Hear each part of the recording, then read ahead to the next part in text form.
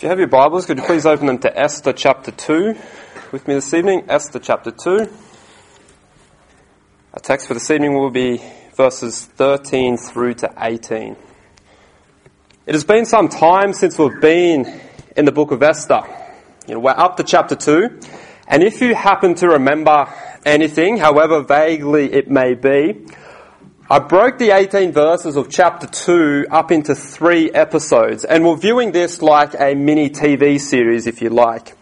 So last time I tried to leave it in suspense as to what would happen next, but obviously the suspense effect wasn't that effective because it's been so long since we have been here. So just like any TV series that has been delayed for any period of time, it will always begin with previously on whatever show you like to watch to refresh our memories as to what occurred. And this is how we must begin this evening. So previously in the book of Esther, we saw at the beginning of chapter 2, upon returning from a disastrous military campaign against the Greeks, which resulted in many lives lost, much wealth squandered, and an extremely shattered pride for this ruler, he was left licking his wounds in his palace, and his miseries were compounded because this man had dethroned his queen before this failed campaign. It was at this time that the king's advisors devised this plan to replace the queen. And this particular plan that is conjured up to help with the king will definitely help the king with his miseries because it satisfies his immoral fleshly desires. Now the king, he is thrilled with this proposed plan, and immediately this is put into action. If we remember, these men went out into all 127 provinces, seeking the most beautiful women to bring them back to Shushan, so they could partake in this immoral procedure to gratify the king, and they used the incentive that you may become the next queen. It is in chapter 2 that we are introduced to the main character of this story. That, of course, being Esther. We're given very little detail in regards to her family background and her situation. But we have revealed that she was a lady of immense beauty. Now we are told all of these ladies were gathered and they were brought into the king's harem. At this time they were put through an intense purification program. This process lasted for 12 months, consisting of many perfumes, oils, and myrrh. All of this to make sure that the ladies were what the king wanted, that they were pure for the king. We learnt during this process that Esther found special favour with Haggai, who was the keeper of the harem. And this resulted in a lot of special treatment, including food, a favourable location in the house, and the best servants. Esther was helped greatly in this preparation process, but all these special favours would be pointless. All this would be vain if Xerxes did not choose her. There were many ladies who were going to come before Xerxes during this time. Who would he choose? It could only be one. There was only one crown. And it is this that we will consider in the third and final episode this evening. So the title for the message this evening is God's Choice for Queen. God's Choice for Queen. So let's pray. We'll commit this time to the Lord and ask for his help. So let's pray. Father, I thank you for this opportunity that we have to come out tonight. Lord, I thank you for all those who have made the effort to come out tonight. And I do pray as we come around your word that you would give us clarity, you'd give us understanding, Lord, and that we would get something out of this amazing narrative. I pray these things in Jesus' name. Amen. In considering this third episode this evening, which is the climaxing points in our little series, what better way than to jump straight into the text so we can learn who will be crowned queen. This evening I wish to study this third episode, God's Choice for Queen, under 3 headings. They being the election method, Esther's moments, and the electing of a monarch. So firstly, let's consider the election method in verses 13 and 14. Verse 13 says, "Then thus came every maiden unto the king. Whatsoever she desired was given her to go with her out of the house of the women unto the king's house.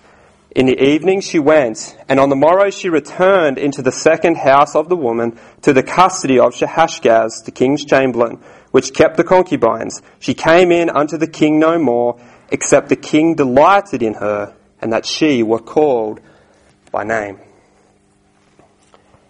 The author of this book has written in a very modest, kind of opaque style. Particularly in the verses we have before us, he explains a rather unsavory process in rather pleasant terms. These verses are somewhat ambiguous, not revealing specific central details, which I think is of vital importance when we consider what we can learn from this event. There are certain parts of the Bible that are rather graphic, and they explain events using very precise, picturesque language, but this is not the case in our text this evening. And I would like to suggest the reason why the author writes this way is because this is not the focus of the story.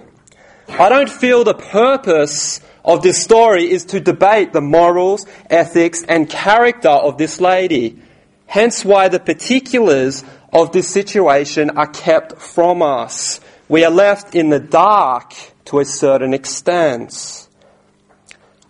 I think it's important that we do not get hung up on the moral issues. Should she have done this? Should she have not? Either condemning or justifying her actions with various arguments. Now I think we must be wary of this because that is not the point of this narrative. This is not a text to preach morals from. So this evening, we will not even consider the issues that many a scholar has spilt much ink on. For I don't think this is the overriding purpose of this text or the overriding theme of this book. Upon the completion of the 12-month purification process, as revealed in verse 12, a lady was now ready to come before the king. How the order was determined as to who would go first, second, third, or so on, we are left in the dark. Perhaps they drew straws, perhaps it was left to the discretion of Haggai. We don't know. When it came to a lady's turn, each of these young ladies were given whatever she desired when it was her turn to come before the king. This meaning that she could choose whatever garment she wished to wear. I guess whatever garment she thought would bring out her eyes or whatever else ladies do. She could pick the jewels that she wished to wear. She could apply whatever perfume, scent, oil or myrrh that she desired.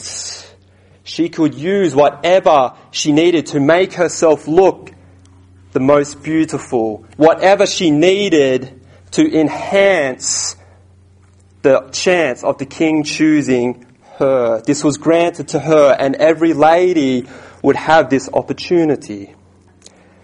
Now, after a lady had prepared herself physically and no doubt emotionally and mentally, which we will come back to, in the evening she would be brought into the king's chamber, and this is where she would stay for the night, endeavouring to win the king's favour and be crowned as the next queen. Now, despite the way our text is written, I do want us to understand what actually occurred. I want us to understand that this is not a beauty pageant, as I've said before. This is not like some TV show you see where two people come in and they pour out their feelings, they talk about their dreams and their ambitions, and whatever one the king agrees with, that's who he chooses. This is not like that, but this is a filthy, immoral procedure. Once this night with the king was over, the young lady would now go into a different house. This house was managed by a new eunuch. It was no longer Haggai, but it was Shahashgaz. And this house is known as the house of the concubines. Concubines were second-class wives of the king. And they would only be called back to the king if he delighted in them and called them by name. This is revealed in verse 14. So potentially these women could spend the rest of their lives in this house and never again come before the king. They effectively have this life of perpetual widowhood. I want us to understand this life of a concubine. This was not a glamorous life. They were never allowed to marry. She would never have intimate contact with a man. They would never have their own homes. They would never go back to their family or friends. They were forced to live in a house with hundreds of women in the same predicaments. You know, one doesn't have to have much of an imagination to see this is not a very good existence. You know, this immoral election method would have run for some time. How long we cannot be certain, for we are not told how many women were involved. But these women were faced with a terrible future, a life of widowhood as a concubine. And remember, even if they were elected as queen, all it takes is for you to disappoint the king once, and you can be dethroned. Remember Vashti and Esther 1. You know, what a terrible existence this was for these young women, used and abused as mere objects. And this is the situation that this young Jewish girl finds herself in. This is how this pagan ruler treats women. And this highlights how revolutionary the Bible and Christianity is for women. It was not only the Persian Empire who treated women in this way, but most, if not all, empires and societies treated women as second-class citizens, often as mere objects for the man's pleasure. But the Bible and the teachings of Christianity are certainly not like this. Men and women are equal. Man is not superior in the eyes of God. Both man and woman are made in the image of God. You know, praise God for this equality. Men and women do have rather different functions, but there is equality in Christianity. Women are not in bondage and inferior to the man. We are co-heirs with Christ. And we as believers must remember this equality, give thanks for this equality, and practice the roles that God has spelled out for man and woman. How long this process has been going for, we are not told. How many ladies had spent their night with the king, we are not privy to. But it was now the turn of Esther to come before Xerxes. And this is what we see secondly. We see Esther's moment in verses 15 and 16. Verse 15. Now when the turn of Esther, the daughter of Abihail, the uncle of Mordecai, who had taken her for his daughter, was come to go in unto the king, she required nothing but what Haggai the king's chamberlain, the keeper of the women, appointed. And Esther attained favour in the sight of all them that looked upon her. So Esther was taken unto King Ahasuerus into his house royal in the 10th month, which is the month Tebeth, in the 7th year of his reign.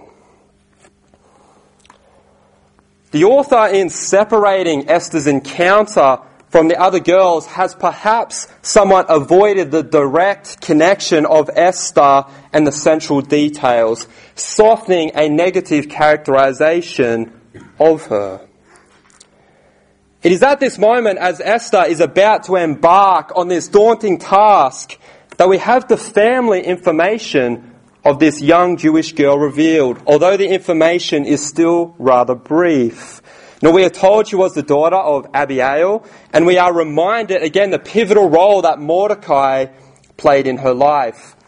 This small piece of information really does not help you and I to further identify this lady, but no doubt the Jewish readers of this time, who kept very strict family trees, to use a modern term, could probably trace this line, proving the authenticity of this particular narrative and those involved. In the previous point, we looked at the fact that these young ladies could get whatever they wanted, whatever they thought was necessary to make themselves look the most beautiful, give themselves the best chance of winning the approval of Ahasuerus. Esther was different to the other girls, and she showed great wisdom. We're told in verse 15 that Esther required nothing except what Haggai, the keeper of the women, had given to her.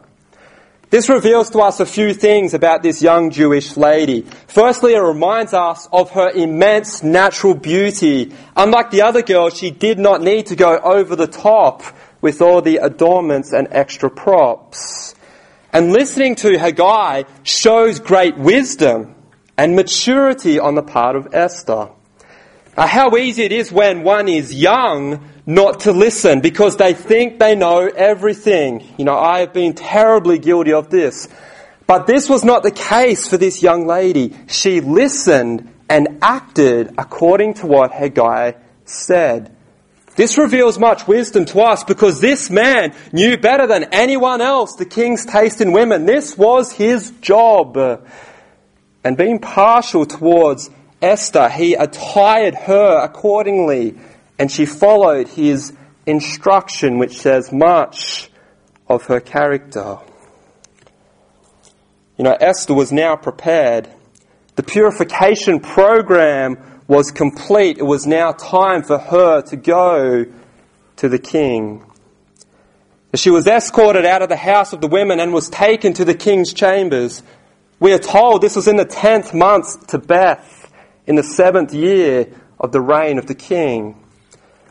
And many believe that the Bible is wrong when it says the 7th year, because Vashti was dethroned in the 3rd year. And they say there is no way in the world this process could take 4 years in order to get these ladies together and prepared. But what we must remember, as we looked at before, during this time was when Xerxes went to fight the Greeks. And this was the failed military campaign, and that explains this time period.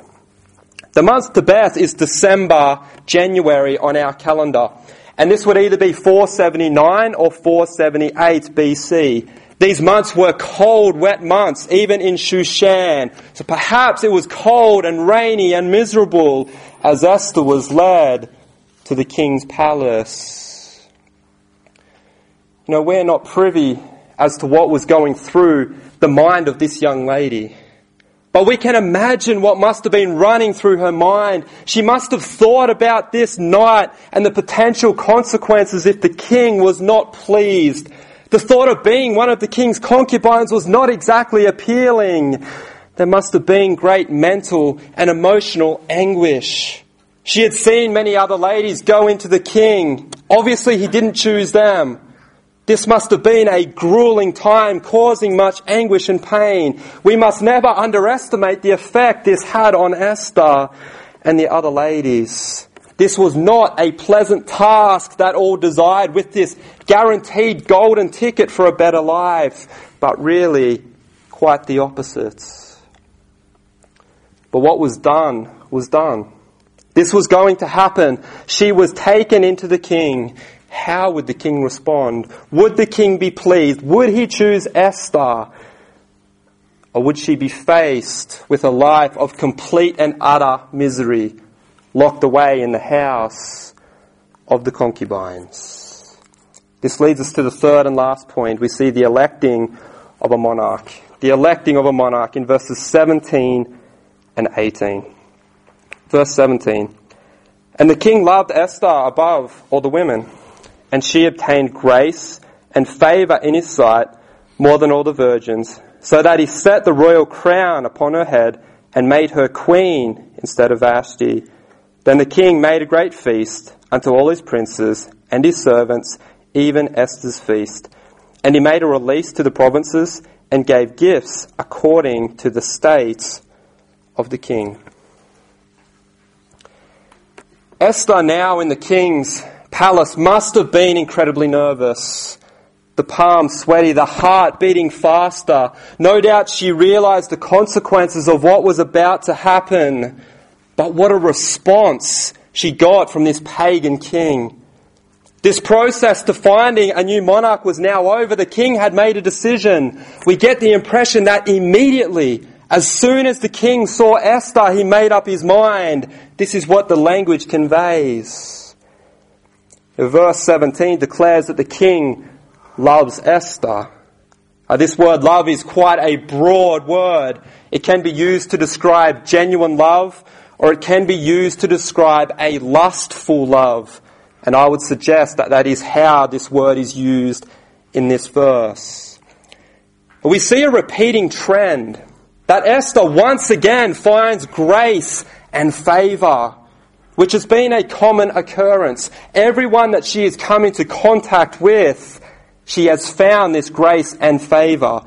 But this time it is found with the most important person in the entire empire, and that is the king himself.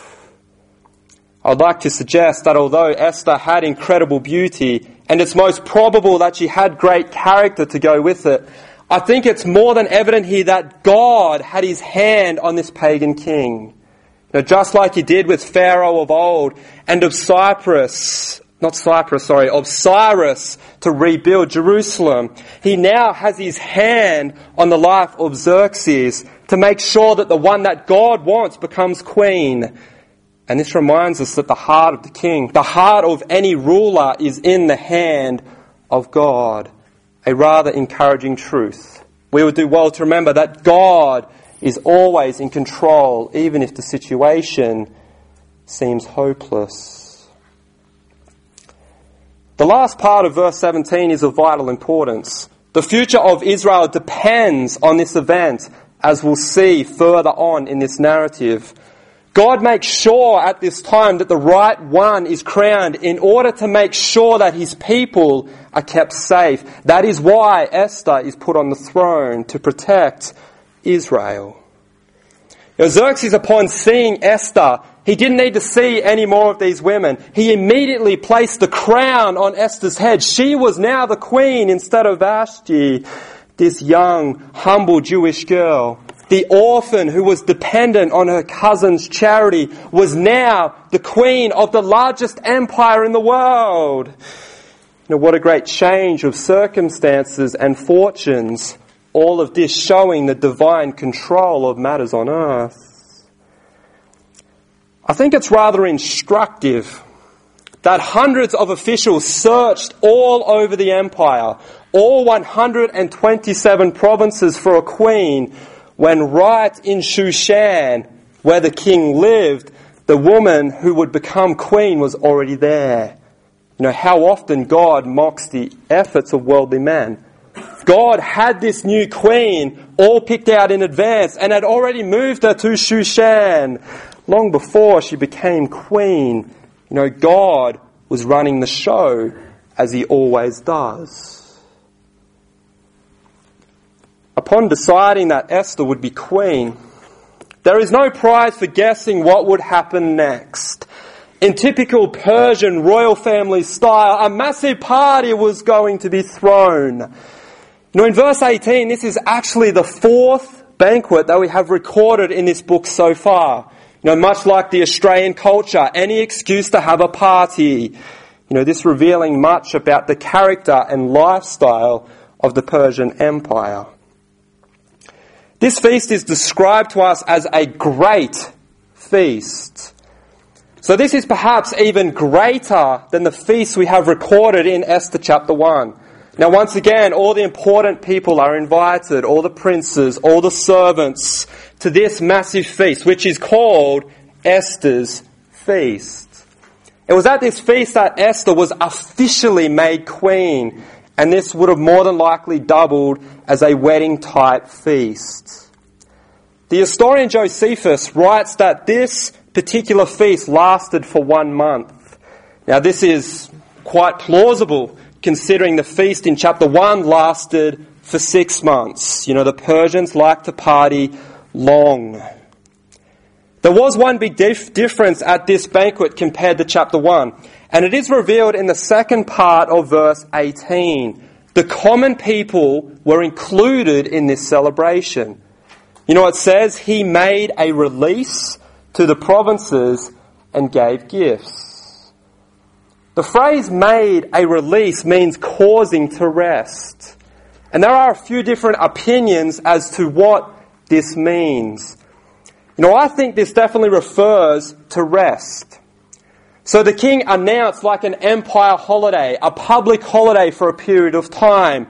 You know, I thought much like how Bob Hawke gave Australia a public holiday when Australia won that boat race. A similar idea. Now this releasing may also have to do with taxes. The Persian Empire was heavily taxed. So maybe the king decided there would be no taxes for a certain period of time. And this may further explain why the king accepted money from Haman for his diabolical request. This phrase may also mean a release from military service or a release from slavery. Now, what exactly occurred, we do not know. But we can be sure that the king wanted everybody to celebrate. The king wanted everybody involved. And this is also revealed in the fact that he gave gifts. You know, the married couple were giving gifts. That is not how it normally works. And these gifts here are described as according to the state of the king. You know, this meaning abundant, large gifts, generous gifts. He opened up his royal purse even further. You know, what exactly these gifts entailed, we are not told. But many scholars believed it meant the giving of food and wine to the common people so they could celebrate with the king in celebrating the crowning of the queen. But what we see from this is the king wanted everybody involved. The king wanted everybody to like this new queen. And hence, everybody was included in celebrating the crowning of this monarch. The king wanted all to rejoice. And I think this may also have to do with the fact that the morale would have been very low in Persia. You know, imagine the great effect that the Greek war would have had, the many lives lost, the money spent. The people would not have been very happy at this time. They would have felt very oppressed. So perhaps this banquet was also used to boost the morale of the people, to get them to like the king again. Because we must remember the king was told, don't go on that war. Yet he still did. You know, this was a chance to win the people back in including them in the celebration of the crowning of the new queen. So this is the conclusion of the third episode. This young Jewish girl, who would have thought, is now the queen. She was the one who was selected out of the hundreds to replace Vashti. There was now a Jew sitting upon a Persian throne. Who would have thought? And how important this was going to be in preserving the Jewish people, God's people. Now, this is the conclusion of this third episode. Esther is the one God chose to be queen. And I wish to wrap all of this up this evening with three thoughts of application. So firstly, God's providence. God's providence. How was it that this young Jewish lady became queen? Was it chance? Was it luck? Absolutely not. This was the providence of the Almighty God. Constantly, in these first two chapters, we see the hand of God at work. We see that God is in control. And God wants us to see that no matter how wicked and depraved our society may be, He is still overruling men and Satan. Even in this depraved, pagan, Persian society, God was still working. He was still in control. And this is the same today. Despite how wicked, how depraved our present culture and society is, we can take great comfort and encouragement that God is still on the throne. God is still in control and His hand is at work. And He, in His sovereignty, can use even the wickedest man to carry out His plans as He did in this situation. What a great God we serve, a God who is always in control. Secondly, we see God's people. God's people. Why was it that Esther was made queen? Well, it was so God could use her to spare his people. As we'll study, there was a plot to exterminate the Jewish people, and Esther was used mightily by God to squash this plan and save the Jewish people. This reveals to us the great love and care that God has for his people. The nation of Israel had not been faithful. They had not been loyal to God. These people should have been back in the land. Yet God still loved and cared for them dearly. So much so, he made sure that the right person was in the right place at the right time, in the right position, to make sure his people didn't get annihilated. No, God loves his people. And this is a glorious truth for us today. For we, the church, are his people. Now, we are not the nation of Israel, but nevertheless, we are the people of God. And as his people, God cares and loves us dearly. Now, isn't that an amazing truth that God loves you and that God loves me? God loves all mankind despite our grievous sin, but even more so, he has a love for his people. Praise God for his great love. And the only appropriate response is to reciprocate that love to him. And we do that by keeping his commandments. And thirdly, in application, we see God's plan. God's plan. Now, God had a plan for this young Jewish lady who was really a nobody, yet God was about to use her in mighty ways. You know, God used Esther to carry out his plans. So God today still uses people to carry out his plan and work. And we, everyone here, has a place in God's plan. You know, God wants to use you. God wants to use me. You know, God doesn't need us. He's all-powerful. Yet, in his grace, chooses to use you and I to carry out his plan, to use us as instruments. And what an awesome privilege we have to be used by God to carry out his work. You know, service is not a burden, but a blessing. What an honour it is to be used by God to carry out his plan. You know, beloved, what an awesome God we serve. A God that's always in control. A God that loves us dearly. And he delights in using his people to carry out his work. Let's not dwell on the apparent moral issues in this text, but let's dwell on the definite, glorious character of our God that is revealed. Amen. Let's pray.